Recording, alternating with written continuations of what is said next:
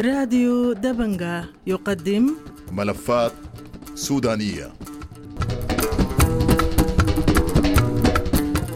مستمعي راديو دبنقا، أهلا ومرحبا بكم في حلقة جديدة من برنامج ملفات سودانية. نخصص هذه الحلقة للحديث عن قوات الشرطة السودانية ودورها كقوة نظامية مدنية مناط بها حفظ الأمن في ظروف الحرب الحالية. وكذلك نتناول في هذه الحلقة قضية إعلان قوات الدعم السريع عن تشكيل قوة شرطية موازية باسم الشرطة الفيدرالية، قبل أن نختتم هذه الحلقة بالحديث عن الخدمات المختلفة التي تقدمها قوات الشرطة للجمهور في هذه الظروف الصعبة التي يمر بها بلدنا السودان. ضيفي في هذه الحلقة سعادة العميد الرحمن محمد التوم، الناطق الرسمي باسم قوات الشرطة. سعادة العميد، أهلا ومرحبا بك على أسير راديو دبنقا. أهلا ومرحبا بك وبكل مستمعي راديو دبنقا على امتداد البث الأسيري. المجد والخلود لشهداء الوطن، ونزل الله عاجل الشفاء والجرحى للمصابين، وعودا حميدا للأسرى واللاجئين والنازحين. طيب سعادة العميد، يمكن حنبدأ معك بسؤال عام عن الأوضاع الأمنية في البلاد، وتقييم كلها من وجهة نظركم الشرطية وليس العسكرية. نعم، عدد المناطق التي تتأثر بالحرب نقول إنه الموقف الأمني والجنائي للبلاد موقف مطمئن، وإنه البلاغات التي تصل أو ترد إلى مضابط الشرطة بلاغات عادية، والشرطة تستكمل كل إجراءاتها من تحري وإحالة إلى النيابة وإحالة إلى المحكمة. ونطمن المواطنين إنه يعني الوضع الأمني وضع شبه مستتب، حيث تنتشر قوات الشرطة في الولايات التي تخلو من نزاعات في كافة المحاور، تقدم الخدمات الأمنية وخدمات الارتكازات والأطواف وتأمين الطرق عبر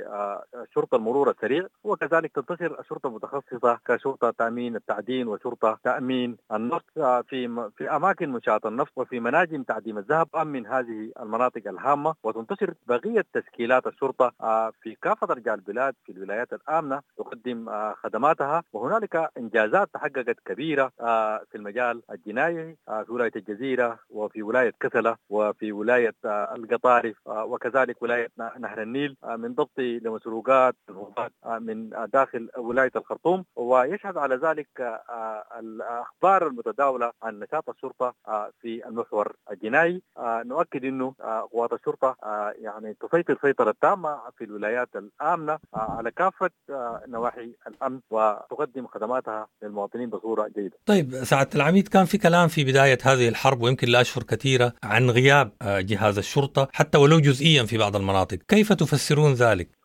ذكرنا كثيرا أن الغياب حدث في بعض مناطق النزاعات، لأن مناطق النزاعات يحكمها القانون الدولي الإنساني. القانون الدولي الإنساني يلزم الأطراف المتقاتلة بحماية الأعيان المدنية، إلا أن قوات الدعم السريع المتمردة لم تلتزم بهذا النص كان حماية الأعيان المدنية، فاعتدت اعتداء سافر على كل مؤسسات الدولة، مما أعاق الشرطة من القيام بواجبها. حتى مقار الشرطة تعرضت للاعتداء ومكاتبها تعرضت للاحتلال.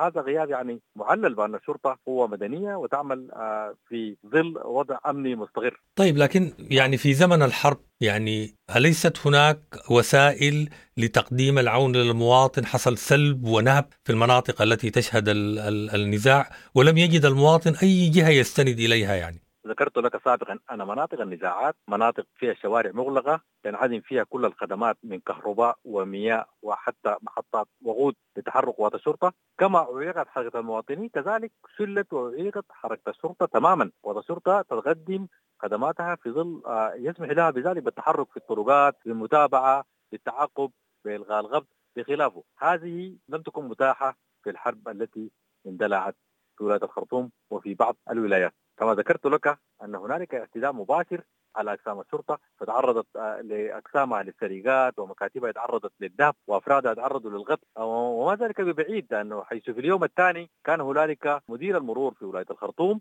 ذهب لإجلاء أطفال عالقين بإحدى المدارس، تعرض للغط. هذا تعرض للغط. هذه الاعتداءات أعاقت الشرطة من القيام بواجبها، إلا أن الشرطة تعمل في كل الولايات، وكانت الشرطة ترصد وتقوم برصد كل من يقوم بارتكاب الجرائم والمخالفات والانتهاكات في هذه الأماكن.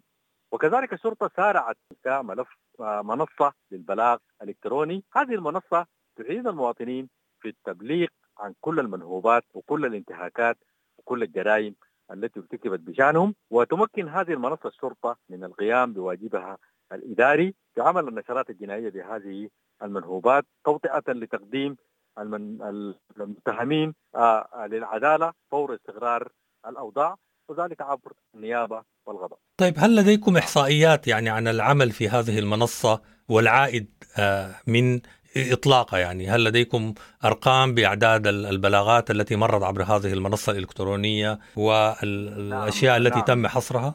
نعم، لدينا إحصائيات دقيقة تصدر كل يوم من هذه المنصة. آخر إحصائية صدرت كانت تجاوزت المركبات المنهوبة 29,000 مركبة. هذه المركبات الشرطة فورا قامت بحظرها في نظام المرور. هذا الحظر ساهم في استرداد أكثر من 100 مركبة حينما أتى ملاكها الجدد لترخيصها في مراكز ترخيص السيارات. كذلك هذه المنصة شهدت عدد من بلاغات السرقات العادية. تمكنت الشرطة في الولايات المتاخمة من ضبط عدد من المنهوبات والمنقولات الخاصة بالمواطنين. بعد عمل النشرات الجنائية تعرف أصحاب هذه المنهوبات عليها وتم تسليمهم لها بواسطة النيابة بعد أن أخذت المعلومية. هذه المنصة الآن كل المركبات التي تمت سرقتها من ولاية الخرطوم تم إرسالها للأنتربول حتى يمنع تداولها خارج السودان، وحتى يتم استردادها وفق الطرق القانونية التي يعمل بها في مثل هذه الحالات. طيب، هناك قضية أخرى يهتم بها المواطن وهي قضية المفقودين، يعني ماذا فعلت الشرطة في هذا الملف؟ بلا شك الشرطة تولي هذا الملف عناية خاصة، ولكن كما قلت لك أن الآن ما زالت يعني الحرب تدور رحاها في بعض المناطق التي فقد فيها هؤلاء، مما يعيق عمل الشرطة، إلا أن الإجراءات القانونية مكتملة. تمكن الشرطة فورا بالانطلاق في عملها في البحث وفي التحري عن كيفية فقد هؤلاء الأشخاص وفي عمل النشرات الجنائية. وهذا العمل يتطلب كذلك فحص جثث وأشياء ثانية كثيرة لا تتوفر الآن، لكن الشرطة تعني عناية كبيرة جدا بهذا الملف الخاص بالمفقودين الأهمية. طيب، تأثرت البنيات التحتية للشرطة، الأقسام، المركبات، السجلات تحديدا، منظومات الحاسوب والمنظومات الإلكترونية، يعني ده تأثيره كبير جدا. هل لديكم تقديرات لخسائر قوات الشرطة في هذا الجانب؟ يصعب وضع تقديرات في هذا الجانب، ولكن نبشر المواطنين الكرام أن الشرطة استعادت كافة الأنظمة. كان هم الشرطة منذ اندلاع الحرب أنها تسترد أنظمتها، ومن أهم هذه الأنظمة نظام السجل المدني. تعلم تماما أن نظام السجل المدني ده نظام بيانات المواطنين ونظام الهوية ونظام السيادة والنظام اللي بيحدد لي من هو السوداني. هذا النظام يحوي بيانات 40 مليون مواطن بداتا تتجاوز 125 تيرابايت. كان مركز البيانات الرئيسي السجل المدني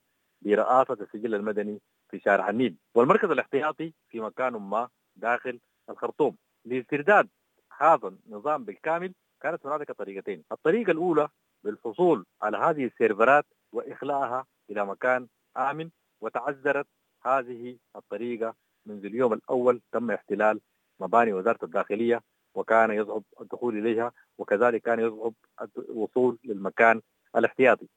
إلا أن الفنيين في الإدارة العامة للسجل المدني وإدارة الحوسبة والاتصالات ومهندسين من مكان آخر تمكنوا بفضل الله من استرداد كل هذه البيانات في فترة تجاوزت الشهرين، حيث تم استردادها بالكامل وتجربتها وتشغيلها الآن، وتم نشرها في داخل وخارج السودان خدمة السجل المدني التي تعنى باستخراج الرقم الوطني واستخراج شهادة الميلاد وشهادة الوفاة والبطاقة الشخصية.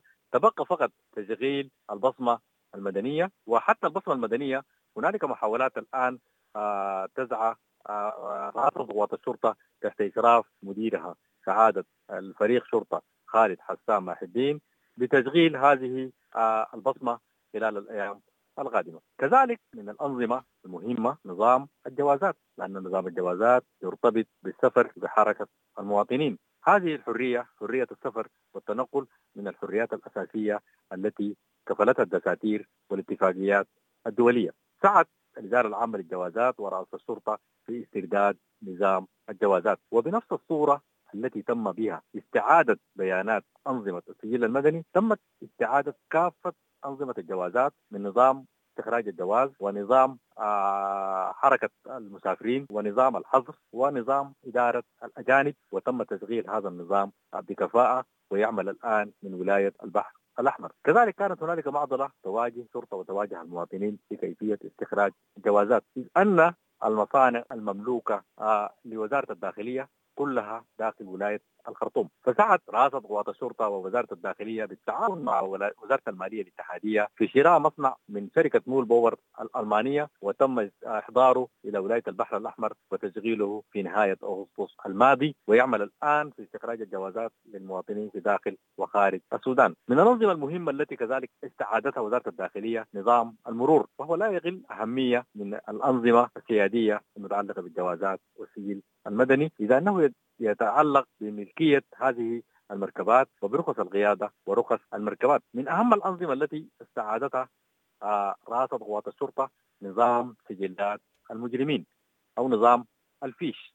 هذا النظام يحدد من هو المجرم ومن هو الشخص حسن السير والسلوك. تم استرداد هذا النظام بالكامل وتم تشغيل نظام الفيش في كل الولايات الآمنة وفي بعض السفارات والقنصليات بخارج السودان. كذلك من الأنظمة التي استردتها وزارة الداخلية نظام السكودا المتعلق بالجمارك وضبط الحركة التجارية والتخليص الجمركي، وهو مرتبط بعدد من الأنظمة داخل الدولة. تم استعادة هذا النظام وتشغيله بالكامل في كافة الموانئ والمطارات. فضلا عن استرداد سجلات المحكومين والمنتظرين بالسجون، تمكنت الشرطة من استعادة كافة بيانات الذين قادروا السجون، خرجوا منها قهرا أو خرجوا منها عنوة أو أخرجتهم الشرطة نسبة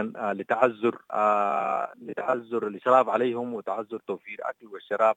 كل السجلات دي تم توفيرها وتم حظر هؤلاء المجرمين في نظام الحظر، وتم يعني إحاطة الولايات وشرطة المباحث وشرطة الولايات برغابتهم وإلغاء القبض عليهم ما مروا بتلك الولايات الآن. طيب هناك سؤال، يعني أنه عمل الشرطة لا يكتمل إلا باكتمال دورة العدالة بكاملها، يعني من نيابة ومحاكم. هل العمل الآن في المناطق التي يعني تنتشر فيها الشرطة يسير بصورة طبيعية أم أن هناك معوقات؟ نعم بالتأكيد العمل يسير بصورة طبيعية في المناطق التي تنتشر فيها قوات الشرطة، عدا المناطق التي تأثرت بالنزاعات. ونظام العدالة مكتمل في مثلث العدالة من نيابة وقضاء، وهنالك إشراف من النيابة مباشر على حراسات الشرطة، وهنالك قضايا تقدم يوميا إلى المحاكم، وهنالك أحكام تصدر ومتهمين يغادرون إلى السجون. وأن نقول إنه النظام مستقر تماما ومتكامل ويشهد تطور ويشهد تنسيق متكامل كل يوم وآخر. طيب كان برضو في هناك حديث سيادة العميد عن يعني غياب أعداد كبيرة من ضباط الشرطة وجنود الشرطة في بعد الحرب. نعم ذكرت لك سابقا أن رجال الشرطة في البداية خرجوا كما خرج المواطنين من داخل ولاية الخرطوم، إلا أنه فور وصول السيد مدير عام قوات الشرطة، وقتها كان وزير الداخلية المكلف بسعادة الفريق الشرطة خالد حسان ماح الدين، إلى ولاية البحر الأحمر واتخاذهم مقر موقت لرئاسة الشرطة، أصدر توجيهات لكافة ضباط الشرطة داخل وخارج السودان بالتبليغ إلى الوحدات. وبحمد لله نقول أن هذا التبليغ بلغ الآن فوق 99% من ضباط وأفراد الشرطة بلغوا إلى وحداتهم والتحقوا بإداراتهم، وهم الآن يقومون بعمل الشرطة في خدمة الأمن وفي خدمة الشعب. طيب أنا دار أنتقل يمكن لملف من يومين يعني أثار كثير من الحديث والجدل في مواقع التواصل الاجتماعي وفي أوساط السودانيين، وهو إعلان قوات الدعم السريع عن إنشاء قوات شرطة موازية سمتها الشرطة الفيدرالية. كيف بتتعاملوا مع هذه الخطوة وهذا القرار؟ هؤلاء الذين ظهروا في الفيديو لا صلة لهم بالشرطة، وكذلك أن الشرطة منصات رئيسية للظهور. حذرنا المواطنين بعدم التعامل مع هؤلاء الذين ظهروا في مقطع الفيديو أو مع هؤلاء الشرطة مع هذه الشرطة التي سميت بالشرطة الاتحادية. وأكدنا إلى المواطنين إنه أماكن تواجد ميليشيات الدعم السريع المتمردة لا توجد فيها قوات شرطة ولا يوجد فيها التقديم لخدمات الشرطة. وحذرنا المواطنين كذلك من عدم التعامل. كما كذلك ستتخذ الشرطة الإجراءات القانونية تجاه هؤلاء الأشخاص الذين ينتحلون صفة الشرطة، كما تتخذ الإجراءات كل من يسعى لزعزعة أمن وسلامة الوطن والمواطن. طيب أنا دار يمكن أرجع لقضية الخدمات يعني اللي بتقدمها الشرطة للمواطنين. أنت تحدثت عن استرداد كافة يعني منظومات البيانات الإلكترونية، وده يمكن خبر يعني جيد للمواطن، ولكن الناس يشكون من بطء إجراءات استخراج الجواز. نعم، في البداية طبعا بالتأكيد كانت هنالك ازدحام كبير جدا في مكاتب الجوازات والسجل المدني نسبة لتعطل هذه الخدمة لأكثر من 6 شهور، ونسبة إلى حوجة المواطنين للجوازات. جزء منهم كبير يحتاج كان للمعاملات المدنية سواء في البنوك أو في الأراضي أو في خلافه، والجزء الآخر كان يحتاج الجواز للسفر للالتحاق بأسرهم أو للدراسة أو لأي شيء آخر. ولكن نشرت الإدارة العامة للجوازات في فترة لا تتجاوز الشهر، فتحت أكثر من 25 مكتب للجوازات داخل السودان. كما نشرت خدمة الجوازات في السفارة القاهرة وفي السفارة الرياض والقنصلية جدة والسفارة الدوحة قطر، وفي القنصلية دبي الإمارات العربية المتحدة، وفي السفارة أديس أبابا من أثيوبيا، وفي سفارة السودان في جنوب السودان. وللإدارة العامة للجوازات خطة لنشر خدمة الجوازات في أي مكان يتواجد فيه السودانيين خارج البلاد. كذلك كان هنالك بضع يرجع إلى المصنع، حيث المصنع يوجد في مدينة بورسودان. الآن وفرت وزارة الداخلية ورئاسة قوات الشرطة مصنع آخر للجوازات. هذا المصنع سيعمل إن شاء الله من مدينة ودمدني، وسيتم افتتاحه وتشغيله خلال الأيام القليلة القادمة. بعدها ستنحسر هذه الصفوف وهذا البطء في الإجراءات. كما أن الإدارة العامة للجوازات طورت أنظمة إلكترونية تمكن الأفراد من الحجز الإلكتروني والاستعلام الإلكتروني والسداد الإلكتروني. هذه الأنظمة ساهمت كثيرا في إدارة الحشود وفي تقليل صفوف، وبالتالي تسريع الإجراءات. نرشد المواطنين إنه يعني كل يوم يمر على الشرطة خدماتها تتحسن وتتجود وتصير بصورة أفضل وأحسن.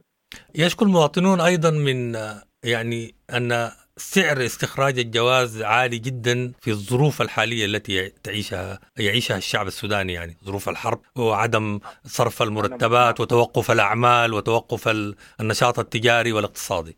نحن نقدر ذلك تماما أن هذه الأسعار أو الرسوم المتعلقة بالجواز رسوم فوق طاقة المواطنين، إلا أن الرسوم وتقدير الرسوم ليس من اختصاص وزارة الداخلية، إنما من اختصاص وزارة المالية، وهي تقوم بحسابات التكلفة حسب تكلفة هذا الجواز في البدء ب 150 بمعادل 150 ألف جنيه. وفي زيارته زيارة السيد الفريق أول عبد الفتاح البرهان رئيس مجلس السيادة وجه بتخفيض هذه الرسوم. تم تخفيضها من وزارة المالية لتصبح 120.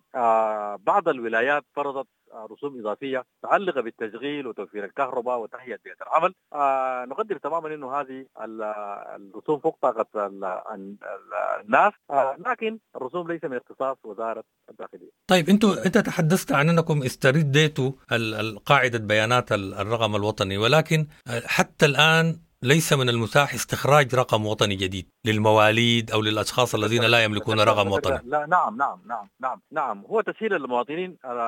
نظام السجل المدني نظام متكامل، نظام لبيانات المواطن ونظام البصمة المدنية ونظام الصورة، 3 أنظمة متكاملة مع بعض. نظام البصمة نظام منتج من شركة دير مالوك الألمانية. هذا النظام لم يتم تفعيله حتى الآن لبعض الإجراءات الإدارية والفنية، إلا أنه إن شاء الله في الأيام القليلة القادمة سيتم هذا النظام حتى يتمكن المواطنين من استخراج الرقم الوطني. إلا أنه بتوجيهات من السيد مدير عام قوات الشرطة تم تشكيل لجنة من الإدارة العامة للجوازات حتى تقوم هذه اللجنة بمنح الرقم الوطني للذين لم يستخرجوه من قبل. وتعمل هذه اللجنة وقطعت يعني شوط كبير جدا في منح عدد كبير جدا من الذين لم يستخرجوا الرقم الوطني من قبل، منحتهم رقم وطني وتمكنوا من استخراج جواز وتمكنوا من السفر ومن إكمال بقية إجراءاتهم ومعاملاتهم المدنية. طيب أنت تحدثت أيضا عن أنكم ستقوموا بزيادة مراكز استخراج الجواز في أي مكان فيه السودانيين في الخارج. هل هناك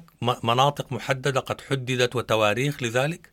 ليس بعد ولكن يتم ترتيب هذا الأمر عبر وزارة الخارجية ووزارة المالية في لجنة مشتركة. معروف أنه في مكاتب ثابتة يتم افتتاحها كبعض الدول التي توجد فيها جاليات سودانية، ومناطق أخرى تذهب لها ماموريات. هذه الماموريات مربوطة محددة بزمن ويتم التنسيق لها عبر الثلاث وزارات التي ذكرتها لك. إن شاء الله مطلع العام القادم سيشهد انطلاق هذه الماموريات لهذه المحطات لاستكمال إجراءات الهجرية للمواطنين والعالقين في تلك المناطق. طيب، سؤال أخير سيادة العميد فتح الرحمن محمد توم، الناطق الرسمي باسم قوات الشرطة. كل الناس متفائلين بأن تنتهي هذه الحرب قريبا في السودان، أو كل الناس يتمنون أن تنتهي قريبا. كيف تستعيد قوات الشرطة لمرحلة ما بعد الحرب، لمرحلة عودة السلام في السودان؟ أبشرك وأبشر كل المواطنين أن وزارة الداخلية من أول الوزارات التي عدت خطة إطارية، خطة شاملة لعودة الشرطة وانتشارها فور توقف هذه الحرب اللعينة. هذه الخطة من عدة محاور يعمل فيها الدفاع المدني، وتعمل فيها قوات البحث والتحري، وتعمل فيها قوات الارتكازات وقوات التفتيش. كل القوات التي تتبع للشرطة ستعمل في هذه الخطة. بالتأكيد المواطن سيحتاج كثيرا إلى وجود هذه الخدمة، والآن الشرطة يعني تعد العدة لذلك اليوم. طيب، سؤال أخير، أو يعني نتيح لك سيادة العميد فتح الرحمن محمد توم، إذا كان لديك أي رسالة توجهها لمستمعي راديو دبنقا خصوصا في المناطق المتأثرة بالحرب. المناطق المتأثرة بالحرب في البداية يعني نناشدهم بالتبليغ الفوري في منصة البلاغ الإلكتروني أو عبر الرقم 223 عن أي انتهاكات أو مخالفات أو جرائم ارتكبت بحقهم أو بحق ذويهم، حتى لا يفقدوا حقوقهم، وذلك لأن الدعوة الجنائية تبتدي بهذا البلاغ، وهذا البلاغ الإداري يتيح للشرطة بالتعامل الفوري في هذه الانتهاكات حفظا لحقوقهم. كما نناشد جميع المواطنين المتواجدين في مناطق النزاعات بعدم التعامل مع ما يسمى بالشرطة الاتحادية، لأن هذه الشرطة فاقدة للشرعية وليست لديها ما تقدمه لأولئك المواطنين. نتمنى أن يحفظ الله بلدنا وأن يعم الأمن والسلام والخير ربوع الوطن العزيز. سعادة العميد فتح الرحمن محمد التوم، الناطق الرسمي باسم قوات الشرطة، شكرا جزيلا لك على تفضلك بالإجابة على أسئلة برنامج ملفات سودانية من راديو دبنقا. شكرا لك وشكرا لمستمعي راديو دبنقا. مستمعينا، لكم الشكر على حسن المتابعة والاستماع، وإلى لقاء قادم في حلقة جديدة من برنامج ملفات سودانية في الأسبوع القادم. شكرا جزيلا. راديو دبنقا، راديو دبنقا، راديو دبنقا، راديو دبنقا.